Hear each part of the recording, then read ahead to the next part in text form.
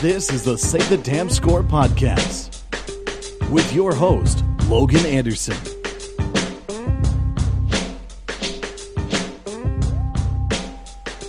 Welcome back, everybody, to the Say the Damn Score podcast. As you just heard the big-voiced guy say, I'm Logan Anderson. That has not changed, and this is the 18th podcast, so this podcast can now legally buy cigarettes and scratch-off tickets, I guess, if you wanted to go buy landmarks. But right now we are joined by Tony Castricone, and he has a whole bunch of titles. The main ones, men's basketball announcer for Clemson University. He's also a network manager for 9 different IMG schools. And Tony, how are you doing? I'm great, Logan. Thanks for having me on today.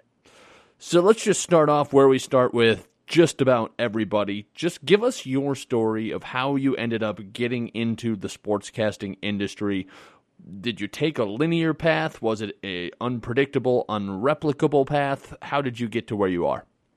Gosh, well, I guess if you get cut from any grade school and high school basketball team enough times, you'll start to get the hint that maybe if I want a career in this sort of thing, it's going to have to be off the court.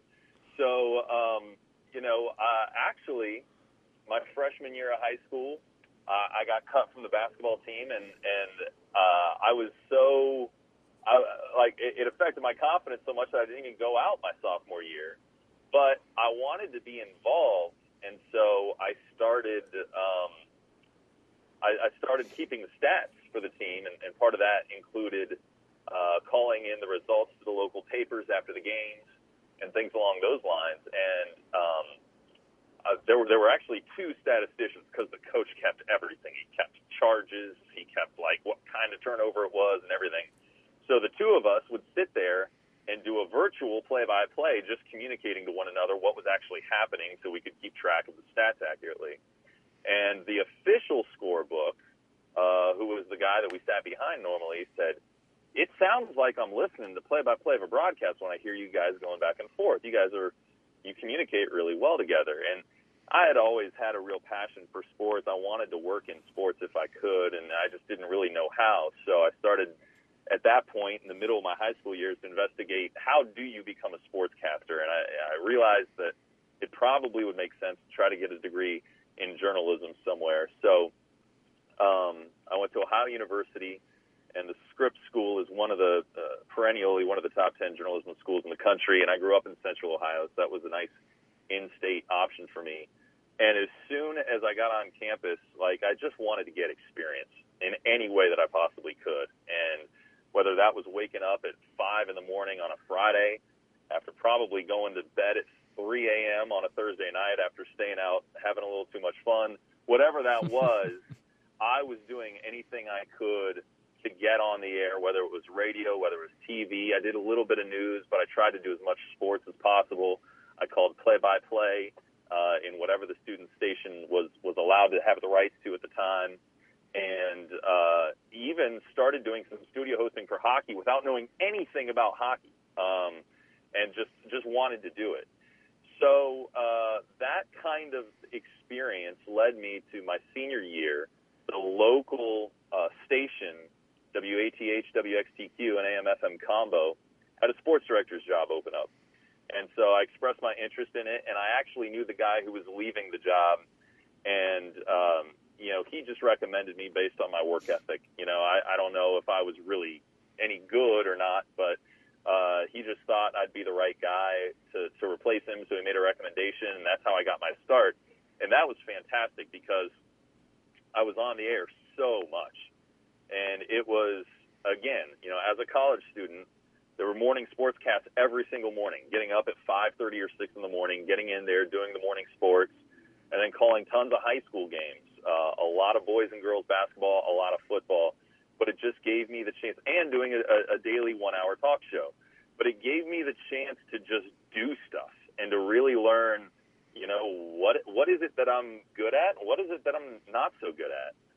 And as I started to get that experience, even though my career took a couple different detours, I started to learn that really what I wanted to do and where I also kind of saw my upside in the industry was in play-by-play. I was better at play-by-play than I was at hosting talk shows. And, it got to a point where I just was kind of convinced that that's what I should pursue. Well, after taking a detour into newspapers, and I was a sports editor for a little bit, I got a job offer in Columbus, Ohio, which is my hometown, at WBNS, flagship home of the Buckeyes, top 40 market, and that was really thrilling for me. But that's where I started to do some talk shows and some things like that. I thought to myself, I really want to do play-by-play, but there just wasn't any play-by-play opportunity. So I started a website, and it was ohiohsfootball.com, and it was my effort to just cover all the underserved high schools of Central Ohio, where high school football is a really big deal. And I was writing little write-ups on every team, and I was picking a game of the week, and I would show up and I would just stream the game on the internet just to get the experience. No one was listening, and I wasn't making anything to do it, but I just started the website so I would have an outlet to call games. I'm going to cut in right there. Did you have to sell sponsors on that as well, or did you just do it out of volunteer? I know you said you didn't make money, but did you try? Well, it's funny because my station actually didn't want me to do it because they were worried that I would sell sponsorships and start to create competition. So I told them that I wouldn't. I basically locked myself into a volunteer situation. I didn't have the opportunity to try to monetize it. But, I was doing that, and then I also, accepted a women's basketball role at my alma mater, Ohio University, where my color analyst for the women's basketball games was a junior student at OU by the name of Allie LaForce. And Allie was fantastic at color analysis, and as everybody who watches her on CBS and TNT knows, she's a fantastic broadcaster. And we had a lot of fun just like making the women's basketball broadcast the best we possibly could. Well, about a month after that basketball season came to an end, as happens to a lot of people in the broadcast industry, I was laid off from my radio job and really wasn't even given that many reasons why. They just, quote unquote, wanted to go in a different direction, and that happens from time to time. And so I looked at this. This was kind of a reset on my career. All of a sudden, I was lamenting a little bit the fact that I hadn't really given play-by-play a fair shot because I got a good job out of college and all that stuff. And I saw this as an opportunity to maybe take a little bit of a step backwards in pay, but really focus in what I wanted to do. So I took a part-time job at the age of 28. I moved down to North Carolina and took a part-time job with IMG College. And I told myself I'd give it 12 months to see if anything would come out of it. And I actually took the job with ISP Sports. And that's an important part of the story because I took the job with ISP to be a studio host, and I showed up for my first day of work. And my very first day of work, there was a press conference in the lobby. ISP was announcing a merger with IMG College. And that was really scary for me because I just moved from 4 states away, and I didn't even know if I was still going to have a job or if this merger was going to leave me on the outside looking in. But what actually happened was IMG College acquired ISP's way of doing business. So the headquarters stayed in Winston-Salem, and they had to grow exponentially overnight. So I put in 8 months of really hard work. I worked 2 other part-time jobs to make ends meet. I was calling high school basketball games at a small station in Southwest Virginia. WWWJ is Galax High School. And I was calling women's basketball at Radford University, which was 2 hours away. And I was just kind of in a situation where I was loving it because I'm doing all this live on-air college football and basketball studio hosting, and I'm doing all this play-by-play, and I'm broke, and I'm sleeping on the floor of this empty apartment in a state that I've never been to before, and I don't even have a bed, but I'm loving it, Like, I'm really excited by this potential. A lot of commuting, and I probably drove 30,000 miles that winter. But, again, I told myself, let's give this a real shot. And within 8 months, I got promoted to full-time. into the network manager role. And that started out with managing some of the Mid-American Conference broadcasts, and it also started out with managing the Michigan Wolverines. And I just sunk my hands into that position, and it really didn't have any on-air that came along with it, but I took the job super seriously, and I really kind of love the oversight and the management of it. I just see a lot of opportunity to network, a lot of opportunity to institute ideas. And from there, on-air opportunities started coming. One was studio hosting for Notre Dame football, and I'm going into my 7th year of doing that now, pregame, halftime, and postgame show host for Notre Dame football. But another was doing Division I fill-in play-by-play. And that started small with Akron and Ohio University and some of those schools. It then ended up with East Carolina due to some circumstances with Jeff Charles' health.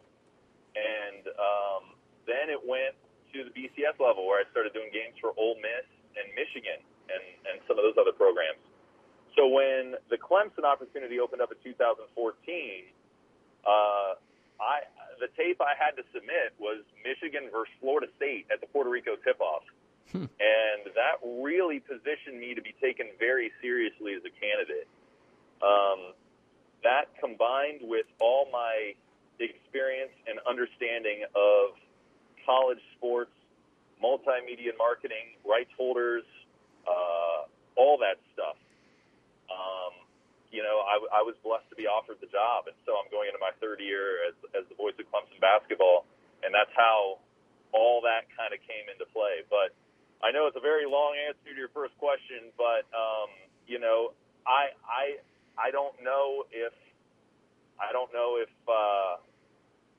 I don't know if that answers your question in a way that makes anything clear at all. I think it's chaotic to answer your question, I guess.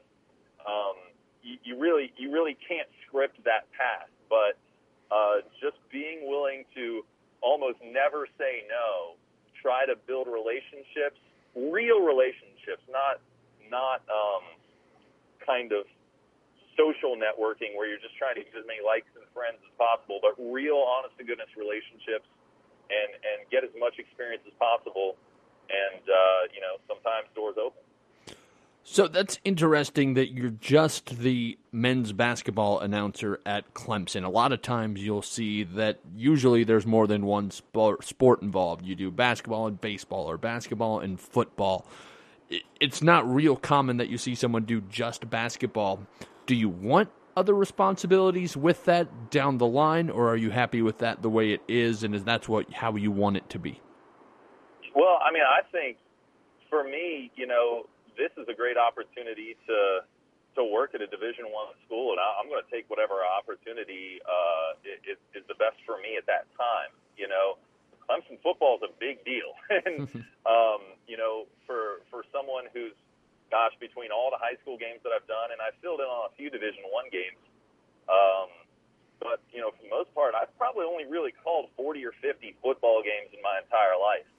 So, having the opportunity to just call games, continue to get reps at the exact stage that I'm at right now, this is a great step for me. And I think that sometimes it's easy for people to look at what they're not doing and crave that.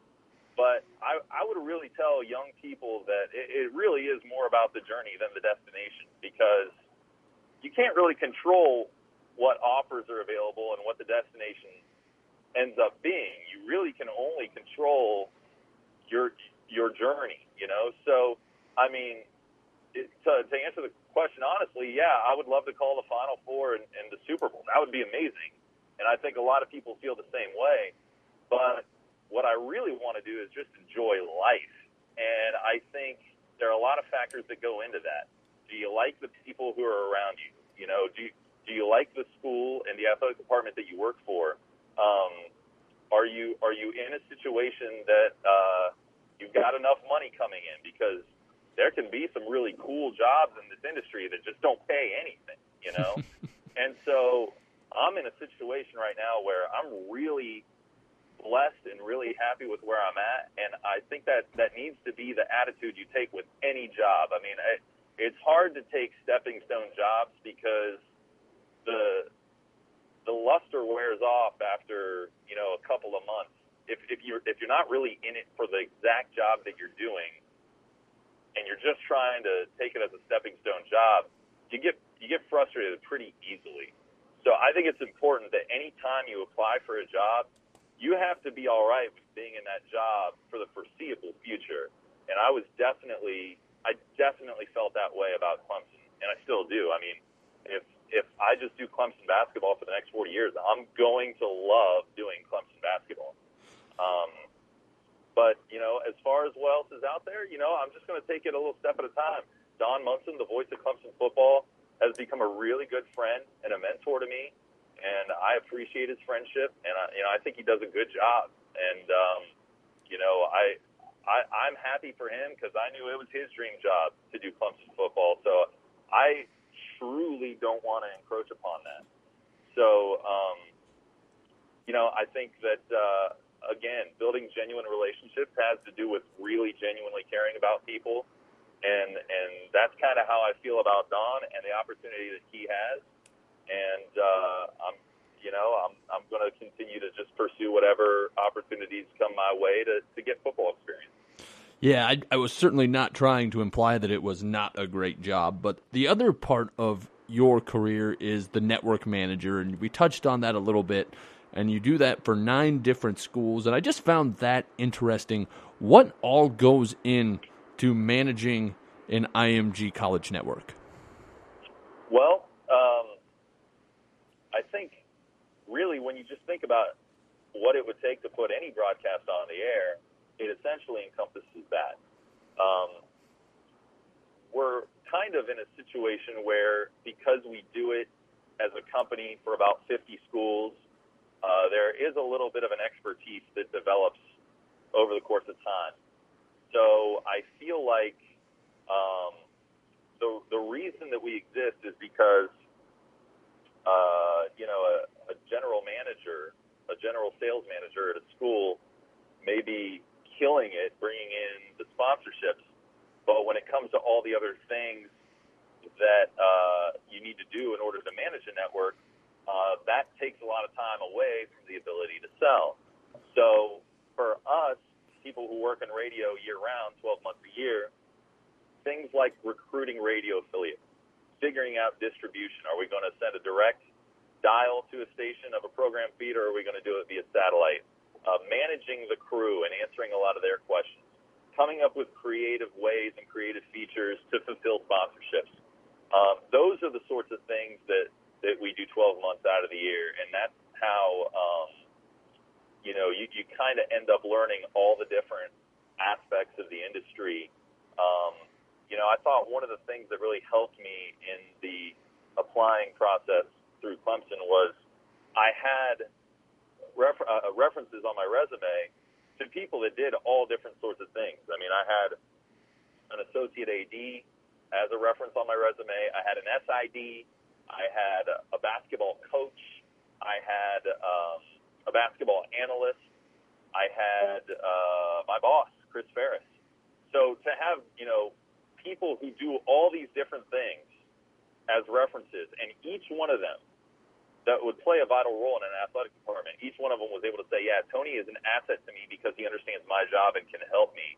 I thought that really boosted my profile in applying for that job. So, again, I was blessed for it to work out, but I think the 30,000-foot view I have of the industry certainly helped. I mean, it couldn't have hurt in trying to get a play-by-play job at a school. You're in a unique situation where, obviously, if you're listening to this podcast, you probably know that there's 2 big college rights holders. There's IMG and there's Learfield. And correct me if I'm wrong, but I believe Clemson is a Learfield property, and you manage networks and do a lot of work for IMG, which, I mean, I believe it's friendly competition, but it's still competition.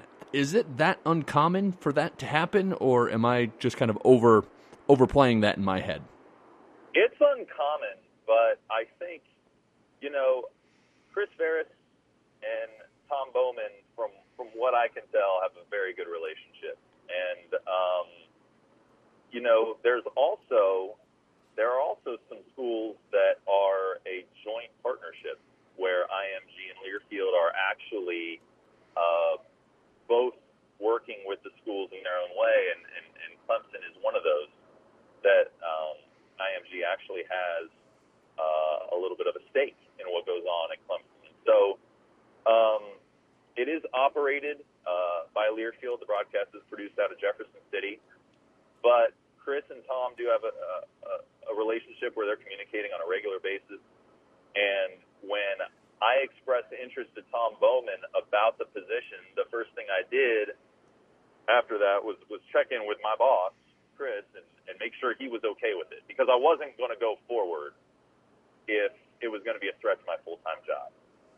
And conversely, I wasn't going to go forward if Clemson and Learfield wasn't okay with me being able to continue to pay my bills with the full-time job. So it was a conversation that developed, and both sides were all right with it, and I'm very blessed for that. I mean, I don't take for granted that both sides are willing to work with a very unique situation, but they were, and I've taken advantage of it. I mean, it's a dream opportunity to call ACC basketball. We're going to veer off the tracks a little bit right now, and I'm going to go back to your days when you were in Columbus doing the talk show and doing a little reading on you. It says that you frequently co-hosted with Kirk Herbstreit, who, of course, anyone who really just follows sports probably knows who he is. What was it like working with Kirk? And give us a couple, off-camera stories about what he's like as a person and a professional. Yeah, Kirk is awesome. I mean, I can't say anything better about someone who I've come into as infrequent contact as I can with Kirk Herbstreit. I didn't host with him often. I wasn't a regular host at the station. I had a Sunday morning show regularly, but most of my Monday through Friday hosting was on a fill-in basis. So I only worked with Kirk probably 4 or 5 times, but I'll tell you this much. I go back and I listen to those tapes from time to time, and I don't publish those tapes online because I wasn't good. I mean, I was not good. And I was young. I was just coming out of school. I was 23, 24 years old. And I'm sitting next to a guy who is a big deal, right? And the guests that he's getting on the program are a big deal. We would have Mac Brown, Jeff Tedford, guys that were coaching top 10 football programs at the time that were hosting these shows. And he could not have treated me with more respect and looked at me as a colleague, even though I was so far out of my league being next to a guy like him. And I just am forever grateful for that. And it was funny because in 2008, a job had opened up that I wanted to apply for, and I asked him if he would be a reference for me. And he emailed me back, yeah, I absolutely will, but one piece of advice I want to give you is I just want you to be you. Don't try to be anybody else. I want you to be you. And that's really stuck with me because I think it's really easy. I mean, I think it's easy to be insecure in this business because we look up to all these other people who are doing all these things, and maybe sometimes we try to mimic them or whatever. But he gave me that advice, and it stuck with me to this day, and I didn't end up getting the job. But I sent him an email 2 years after I left the station and just sent him a little bit of encouragement for something that he was dealing with. And he sent me back a lengthy response for someone who, again, at his stature and with the amount of people that he's in contact with, he really didn't have to do. And so I really can't say, anything but great things about Kirk Herbstreit and the way that he treats other people in the industry. Like he gave me so much respect that probably wasn't even deserved. That's interesting that the advice that he gave was you being you, and you brought up, the insecurity of, especially when you're still climbing the ladder. I know I go through it of, wondering, what you're doing and whether you're doing the right thing. Was there a moment that you felt like you weren't being yourself and maybe that insecurity was changing your product?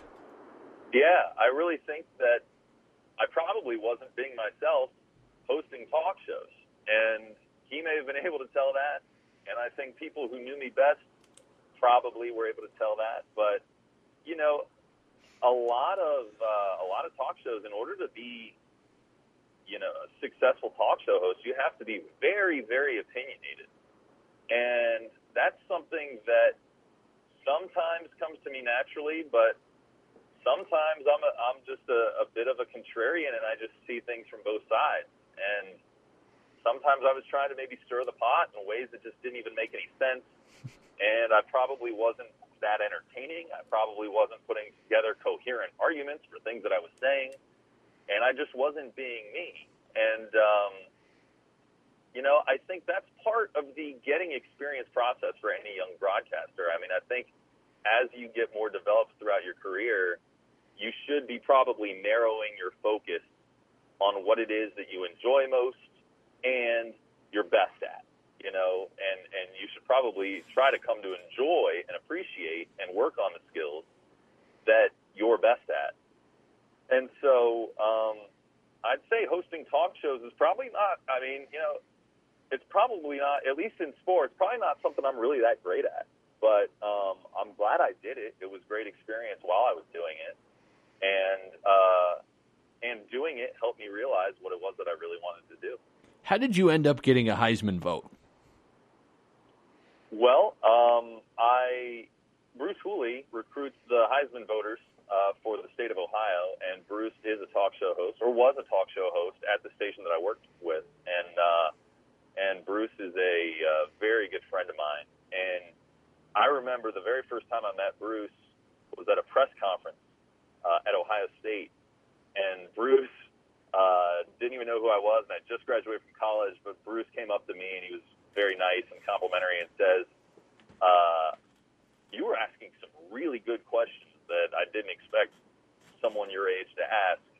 And we struck up a friendship, and he started to see that, like, the opinions that I did develop and the questions that I did ask and my natural curiosity from journalism school and other things like that, he thought I would be a good fit when he had an opening. So he offered me, he asked me, he was like, would you take this seriously and would you do it? And then my response to him was, I will write you a 5-page thesis on why I'm voting the way I'm voting if you need me to.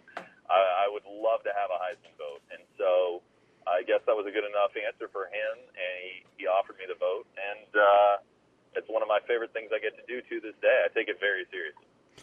So what all goes into that? Do you just make sure to watch all the games? I mean, we talked a little bit beforehand where you're maybe not great at breaking down tape or really breaking down a game, but you obviously do your research. What preparation and what process do you go through when deciding who you're voting for on something like the Heisman? Well, a lot of it's opinion, and a lot of the narrative, you know, gets pushed publicly. I mean, we all kind of know who the top 3 or 4 guys are by the time the season winds down, because so many of the experts, you know, end up shaping that. But I don't think they shape it inaccurately. I think a lot of it comes down to who steps up in the big games. And it's so funny, in football, there's only 12 games. So any loss or any bad performance just gets magnified, and any amazing performance just gets magnified so much, because then you just talk about it for the next 6 or 7 days. So, you know, it's interesting. I think the things that I do on game day for Notre Dame, with the pregame, halftime, and postgame, really lend to me having a nice overall knowledge of what's going on in college football, because the national scoreboard updates that I do, obviously following Notre Dame very closely, and they play a national schedule. They've always got Stanford and USC on the schedule. There's always a Big Ten team like Michigan or Michigan State. They're playing Texas this year. They've got a handful of ACC teams. You really get a good feel for what's going on across the country just by being in that position alone.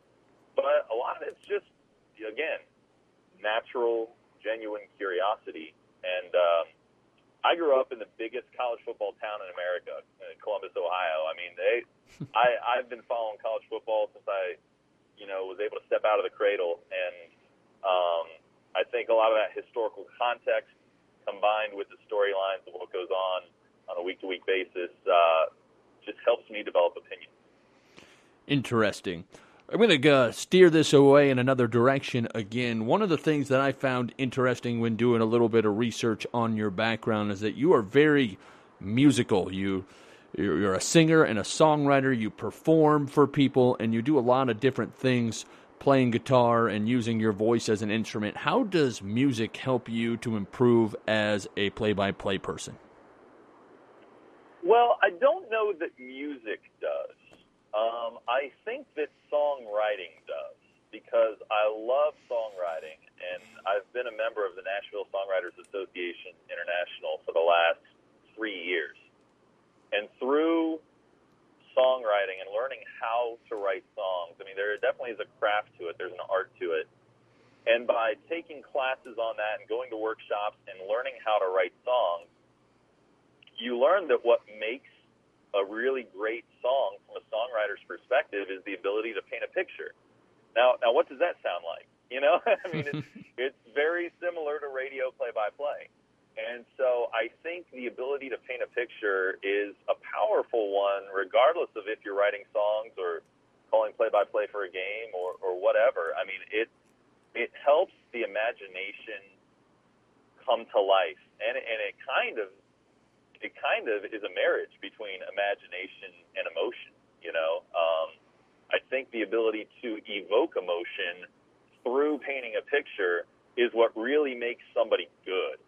I mean, I think a lot of people would agree the best play-by-play guys are the guys that just suck you in and make you really feel the game.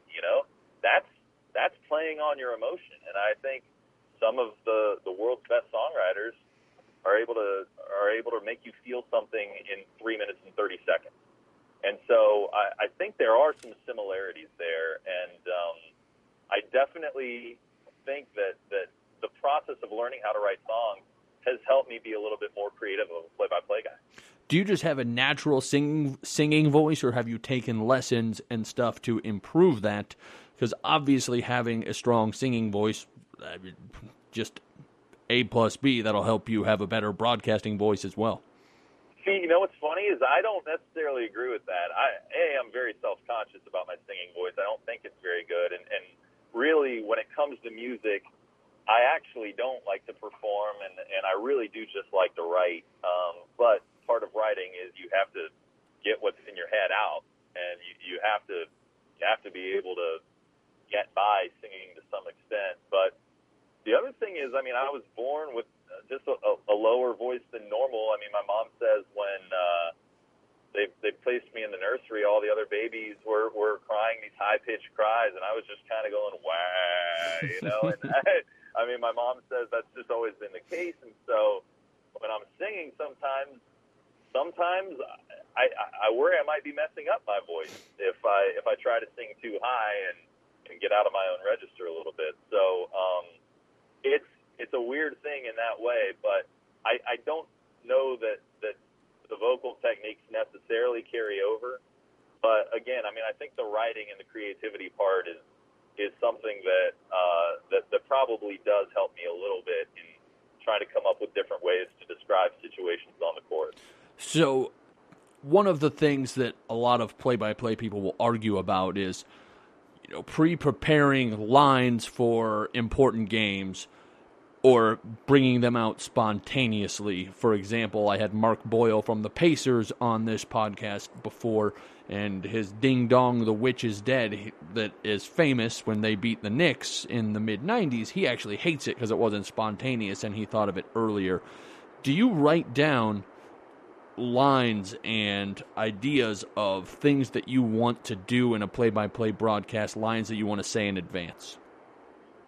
I think it's interesting that you asked that, because there are two different situations. A, there's a situation that you could see coming and that you can prepare for, but then B, there's a situation that you can't possibly prepare for. Somebody just has an amazing game, or there's a miracle shot at the end of the game, and there's no way you could be ready for that, right? So I think just any good play-by-play guy does a lot of homework, and part of doing a lot of homework is seeing whether or not there's the potential for that situation in any given broadcast. And so I don't know that you need to script something, and if you script, there's the chance that it comes off as disingenuous, but you do need to be prepared for, like, I'll give you an example. Clemson at North Carolina this past year, Clemson is 0-57 in Chapel Hill. It's the longest losing streak between two major conference schools in one venue in college sports. And so when I was preparing for that game, at the top of my North Carolina board, I wrote all the appropriate information just in case it was a situation where I needed to know. I wrote down the date of that day. I didn't want to forget it or have to recall it off the top of my head. I wrote down Wednesday, December 30th, 2015. I wrote down, 58th game, and I wrote down where all the other losses had occurred. I think there were like 3 at the Tin Can, a handful at Woolen Gymnasium, a handful at Carmichael, something like 26 at the Dean Dome. And I wrote down all the vital information to be able to help me just collect my thoughts in that moment and to be focused on what really mattered. But I didn't want to be stuck to some words because I just didn't know what else was going to develop in order to make that a great moment, And so I think that's what's important. You just need to know if there's a chance that something might happen, what is it that you generally want to convey? And then give yourself the opportunity to go off of that. Interesting answer. Let's get a little Richard Deitche here. What is your prep process? You've talked a lot about doing homework. Where do you begin? What information do you look for? Maybe what do you do that not a lot of other people do? Well, for basketball, Division I basketball, I think you have to buy the Blue Ribbon, and that is not a paid endorsement. That is, Blue Ribbon magazine is just phenomenal. The way that it gives you pages of information about some programs that don't even have game notes. So that's really important, especially in the non-conference season when you're playing some smaller schools. Blue Ribbon's just got so much good information, a lot of good quotes. That's really great. Obviously, most schools do have game notes, and you got to eat that up as much as possible. From the standpoint of the home team, I love to talk to the Clemson assistants because I feel like those guys have a little bit more detailed information because any head coach is going to, distribute responsibility. So sometimes the assistants can come up with some really interesting tidbits that are helpful. And then talking to the opposing play-by-play guy is always important. But I think the thing that I do is once I aggregate all the information, I then put it on my spotting boards and I color code it. So I want to know, I'll put a quote from somebody in blue highlighter. I'll put an accolade, an award, something like that in orange highlighter. I'll put a statistic in yellow highlighter. I'll put a career statistic in pink highlighter. Just different ways for me to be able to know exactly what it is that I want to reference when it is that I look down at my board. Because I think in basketball, you really sometimes only got tenths of a second to look at your board. You really need to have your eyes on the court in order to do your call right. So that's one way that I just kind of organize my information in my head. But other than that, I think really just talking to people, looking for different little anecdotes, and then sometimes when you play bigger schools, there will be really in-depth sites like a fan site, a Sports Nation site, maybe SB Nation site, something along those lines that sometimes has really good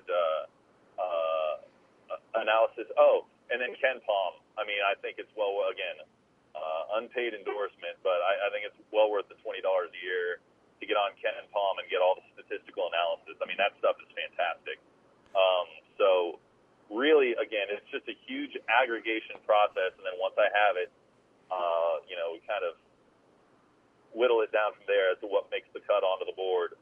But still, I think that you can't be over-prepped enough going into any broadcast. I think I probably only use 10% of what I put on my boards, but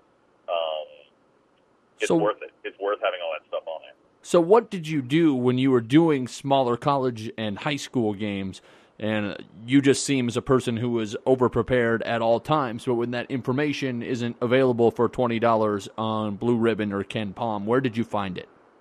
Yeah, you have to have conversations, and sometimes it's awkward. Sometimes you don't want to face the possibility of rejection by walking up to an opposing coach and saying, "Hey, coach, I'm doing the radio. Can you tell me a little bit about your team?" Or maybe an opposing assistant coach. You feel weird doing it, but you just got to go talk to them. I mean, that's the only thing you can really do in those situations. You have to have conversations with people, and then if they reject you, they reject you. But if they don't, and if they open up to you and they tell you great stories, I mean, that's invaluable stuff. And I think, high school games and smaller college games, because they're not on TV, they move at a little more rapid pace, so you don't quite need quite as much background to fill the time. But I think having the willingness to just genuinely go up and say, "Hey, make it an offer they can't refuse. Hey, I'm doing the game on the radio, and I want your kids to get some good recognition and some good pub. Tell me some stories about some of your guys that you'd like me to relay to our radio audience." I mean, don't necessarily make them defensive by saying, "Hey, give me your secrets, tell me your game plan," that sort of thing. But just make it an offer they can't refuse, and then all of a sudden, it's an opportunity to get some good nuggets for your broadcast. What are some horror stories from just awful broadcast locations or just difficult conditions to broadcast in from the time when you were doing small college and high school sports? Everybody has some of those. I think they're a lot of fun to kind of just go over and tell, for lack of a better word, war stories. What are yours? Yeah, there's a couple that I really, really stand out. Both were high school games. One was I was driving way up, and this is when I was doing Galax High School for WWWJ in Southwest Virginia, and they had a road game that was like 2 hours away, and so I drive up to this place way up in the mountains, and they didn't have any room in the press box, so they put us on the roof of the press box, and as we're on the roof of the press box, it starts just sleeting and hailing on us. I mean, freezing cold, 32.5 degrees, downpour, and I'm trying to keep the equipment dry. I'm trying to keep myself from getting sick, but it's just absolutely miserable. Well, the team I was covering was really good, and they ended up making it pretty far in the state playoffs, but the team they were playing that night was pretty terrible. So within the first quarter, it's like 35-0. Early in the second quarter, that team's scoreboard goes out.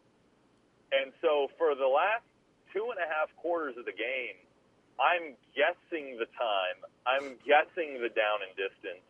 I'm miserably cold and freezing cold and wet. And my rosters are just like blotches of ink on soaking wet paper. And it's a complete disaster. Like, I'm just laughing to myself thinking, you know what? This is going to be a story for someday, and all I got to do is get through this. Just get through this and try not to catch pneumonia and try to keep the equipment from breaking. I mean, those are your objectives at that point. One of the objectives that I should have told myself was try not to get in a car accident on the way home, because as I was driving home down these windy mountains, I hit a deer.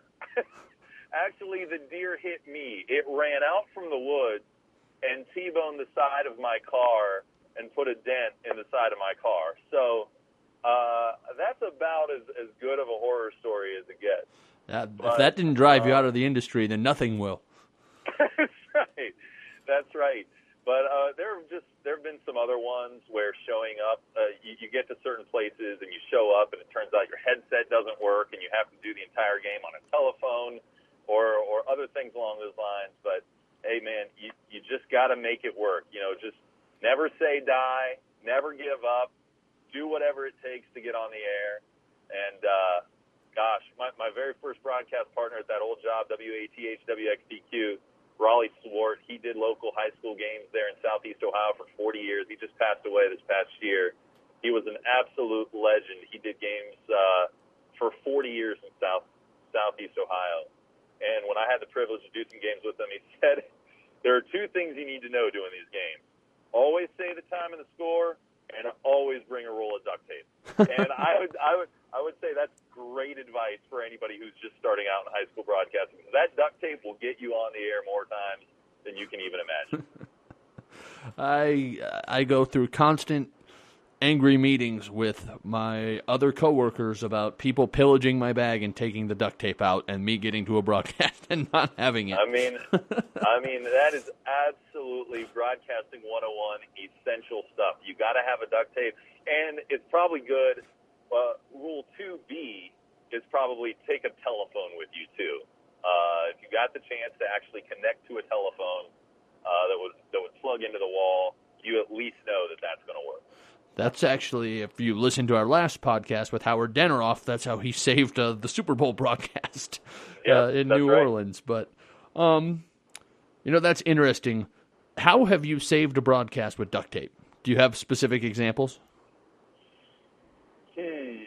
Well, I mean, I guess maybe not a specific example that I can really recall. I just know that there have been times that,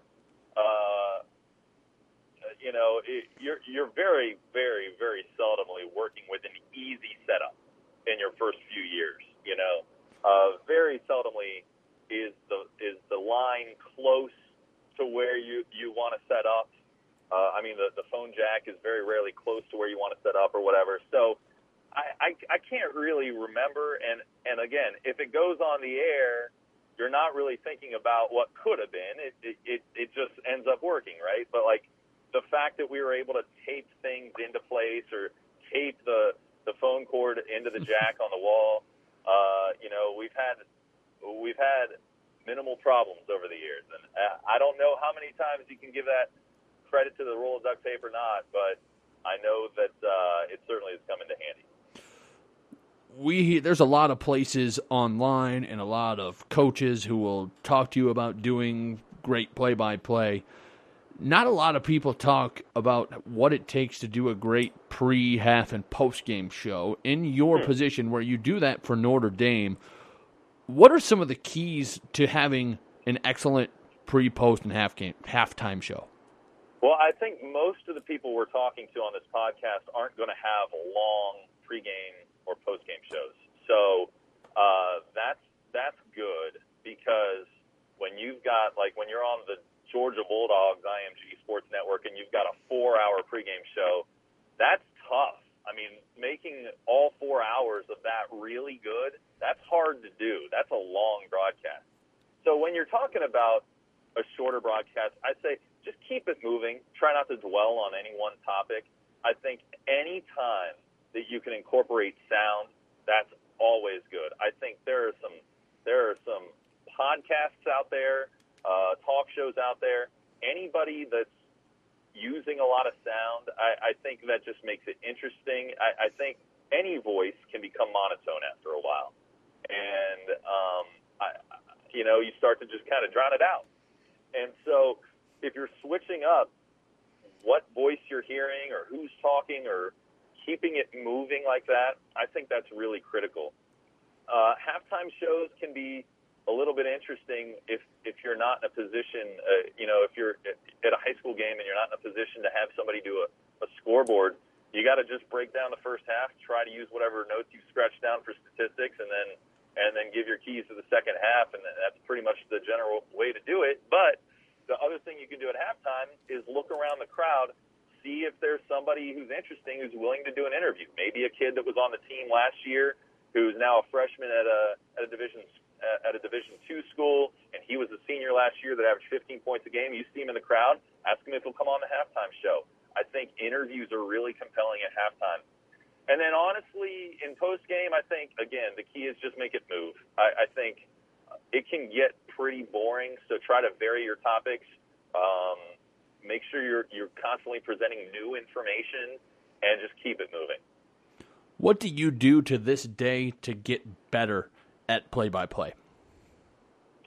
It's funny. I've been listening to a lot of my tapes from the 15-16 season, and one of the things that I've really noticed a lot is there's really only so many ways to describe certain things. So trying to expand my vocabulary is one of the things that I'm constantly working on, and I think you can do that in a number of ways.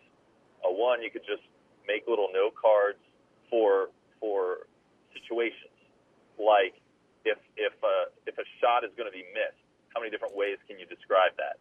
But I think another thing you could do is just read, and read whatever you want. Read classic novels, read biographies, read news stories. Whatever you're doing to keep your eyes on new words and fresh topics, I think is a helpful thing as well.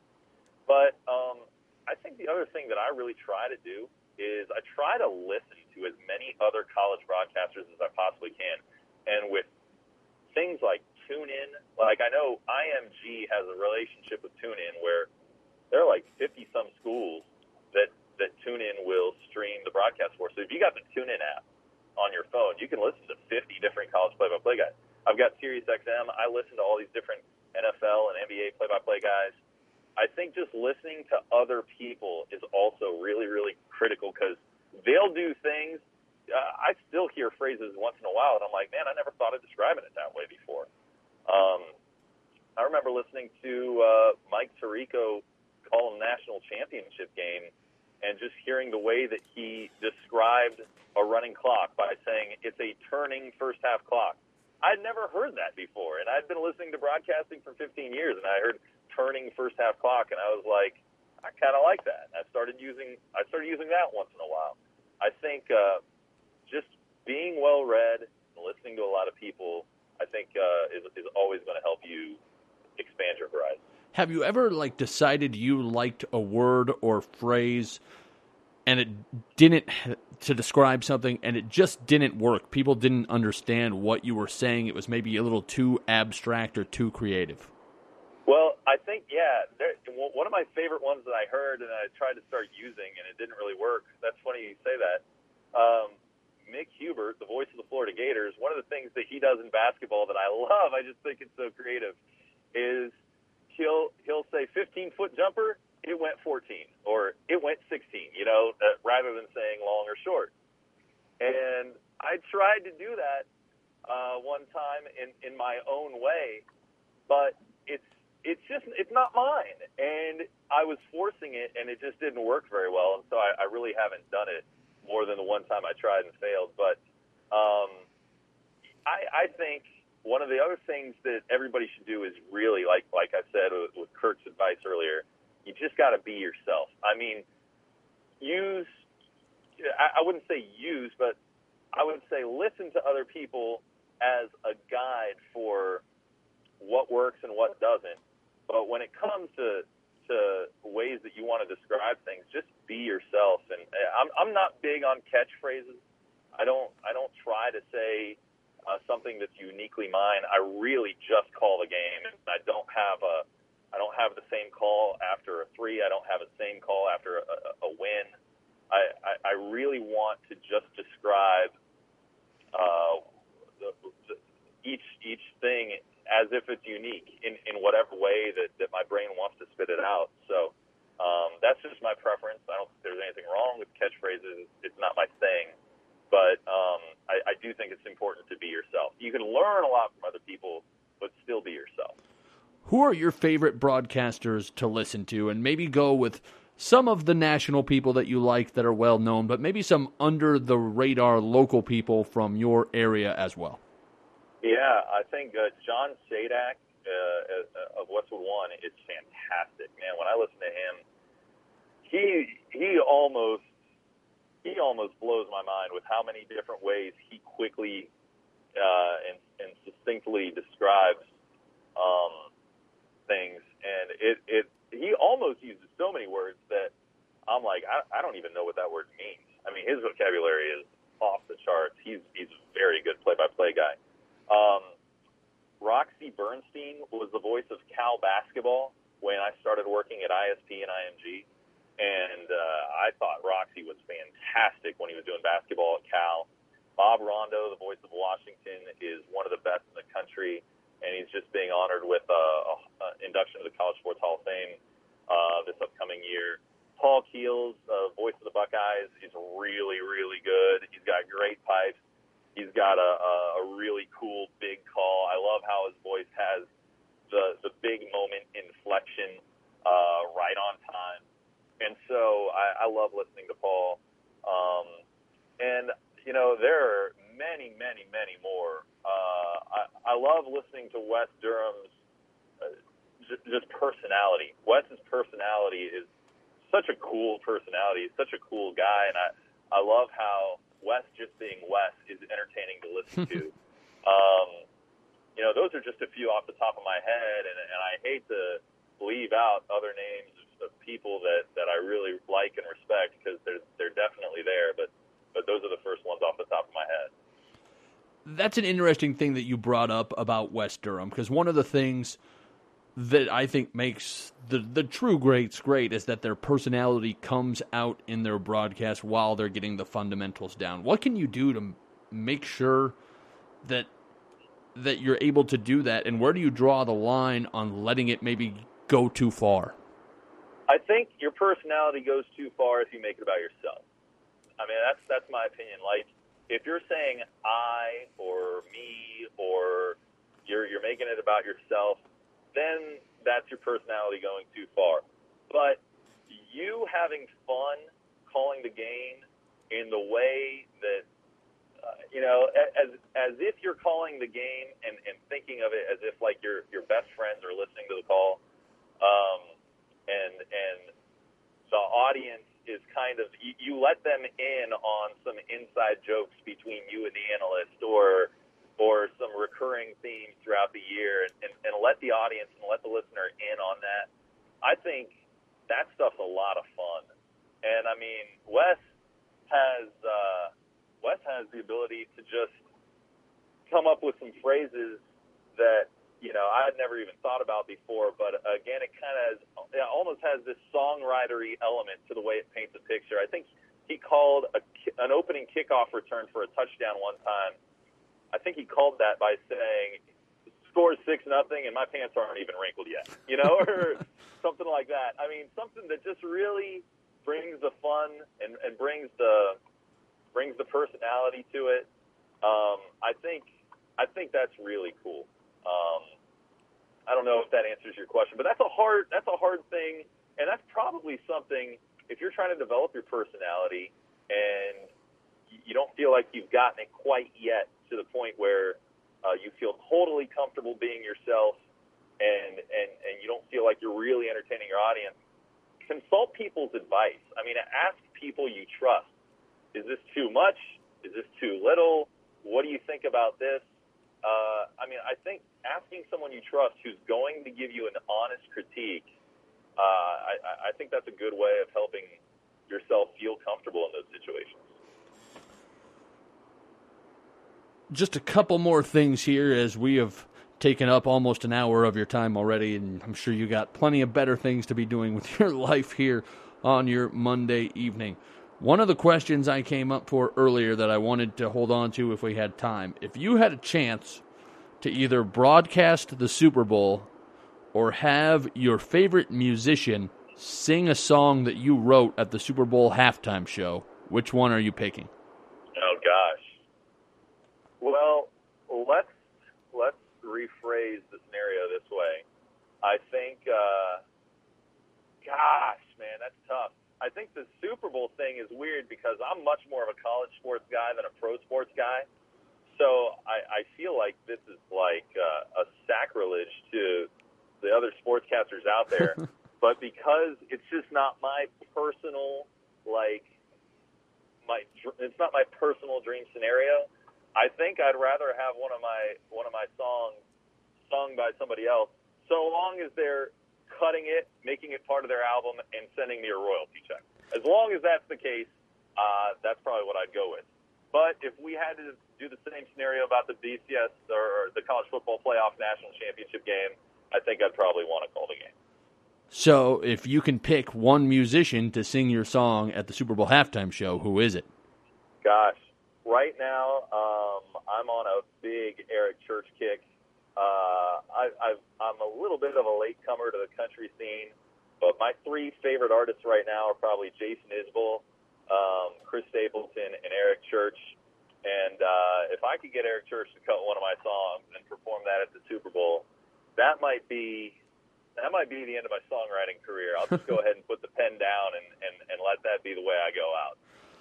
What if Eric Church said he just wanted you to sing the lead-in music for the Say the Damn Score podcast, and he needed you to write a song for that? Because eventually this podcast is going to grow to a point where I'm not going to be able to keep using the stuff that I just have from my iTunes. I feel like the what ifs they keep getting more ridiculous. Like, what if Dr. Pepper was really your doctor? Like, let's just keep getting crazier and crazier. That's what we do here. Look, if any of these situations happen, I'll take it. I'll leave it at that. Okay. How would somebody get in touch with you if they wanted to do so and follow up after this podcast? I'd say just send me an email, tony.castricone@img.com. We are coming up on a pretty time of the year. I do try to respond to everybody that reaches out with at least some feedback, or at least I can't always follow up with a phone call. I try to if I can, but I try to at least give a little bit of feedback to whatever the question may be via email. So I can't promise a quick turnaround this time of year, but I'm always happy to do that. I mean, I think, it's just a little bit of it is my Christian faith that I believe that you should love others as you love yourself. But a lot of it is also just my immense appreciation for the people who have helped me with nothing to gain over the course of my career, and I want to continue to pay that forward. I really think it's cool to build relationships with all kinds of people in this industry. Obviously, it's a thrill to build relationships with people out of your league, like Kirk Herbstreit, because that's just me, right? But it's also really cool to build relationships with your colleagues because you get to celebrate their successes as those come. But then when you build relationships with people who are a little bit younger and less experienced than you, that is really rewarding, because when you're able to offer them a small nugget that they can then turn into something good for themselves, that's just a great feeling. That's the beginning of a real, genuine friendship, and that's something that I think is invaluable. So I would say send me an email, and I would definitely try to get back to you as soon as I can. You brought up something that I'm going to bring up before I let you go again, is you mentioned your Christian faith and how important that was to you. How has that aspect of your life maybe helped to balance your life and make it easier for you to advance in this career? I think it's taken a lot of pressure off of me. That's a great question. I think a lot of people put pressure on themselves to get to a certain place. And I think a lot of people long for the great gig and get frustrated with where they're at. And what my faith tells me is that there's a whole lot that I can do within any given situation. I think if the two great commandments are to love God with all my heart, soul, strength, and to love my neighbor as I love myself, I can do that at Clemson, or I can do that at Galax High School. I could do that, if I'm calling the Final Four on CBS, or I can call that if I'm picking up the trash as a maintenance worker at the Final Four after the game's over. Like, I can really do that in any situation. And when you have the opportunity to really pour into people and to see those things come to fruition, it's rewarding no matter where you're at. And when you can enjoy those things and appreciate them as the blessings that they are, I really find it hard to be bummed out about being at any stage of your career, whether it's where you wish you were or not.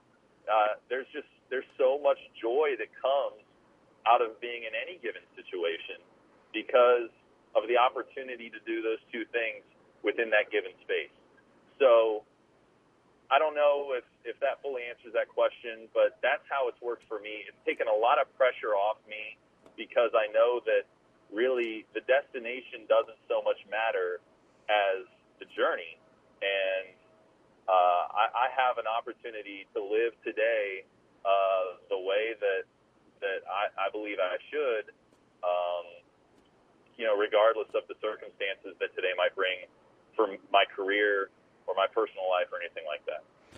Once again, we are talking with Tony Castricone. He is the men's basketball announcer for the Clemson University Tigers, also the network manager for IMG for 9 different schools, does the Notre Dame pre- and post-game and halftime shows, and lots of other things as well. He's a songwriter, he's a voiceover actor, pretty much just the modern-day Renaissance man of the sportscasting business. And Tony, thanks for coming on my show. Logan, it was a real pleasure. I think the blog that you've got and the podcast is really cool. I'm glad you're doing it. I hope, I wish you great success with it. I hope a lot of people get a lot of good things out of it. And please stay in touch, my friend. All right, will do. This has been the Say the Damn Score podcast. I'm Logan Anderson, your host as always. This was our 18th episode, and I thank everyone for tuning in. I want to remind everybody to subscribe to the podcast via email on www.saythedamnscore.com. That will bring you an update to your inbox every time something new is posted on saythedamnscore.com. You can also subscribe to the podcast on iTunes or Stitcher. You can follow the website, podcast, blog, and everything on Facebook.com/SayTheDamnScore. And I also post everything on Twitter at radio_Logan. Thanks for tuning into the podcast today. And remember, as always, next time you're on the air, remember to say the damn score.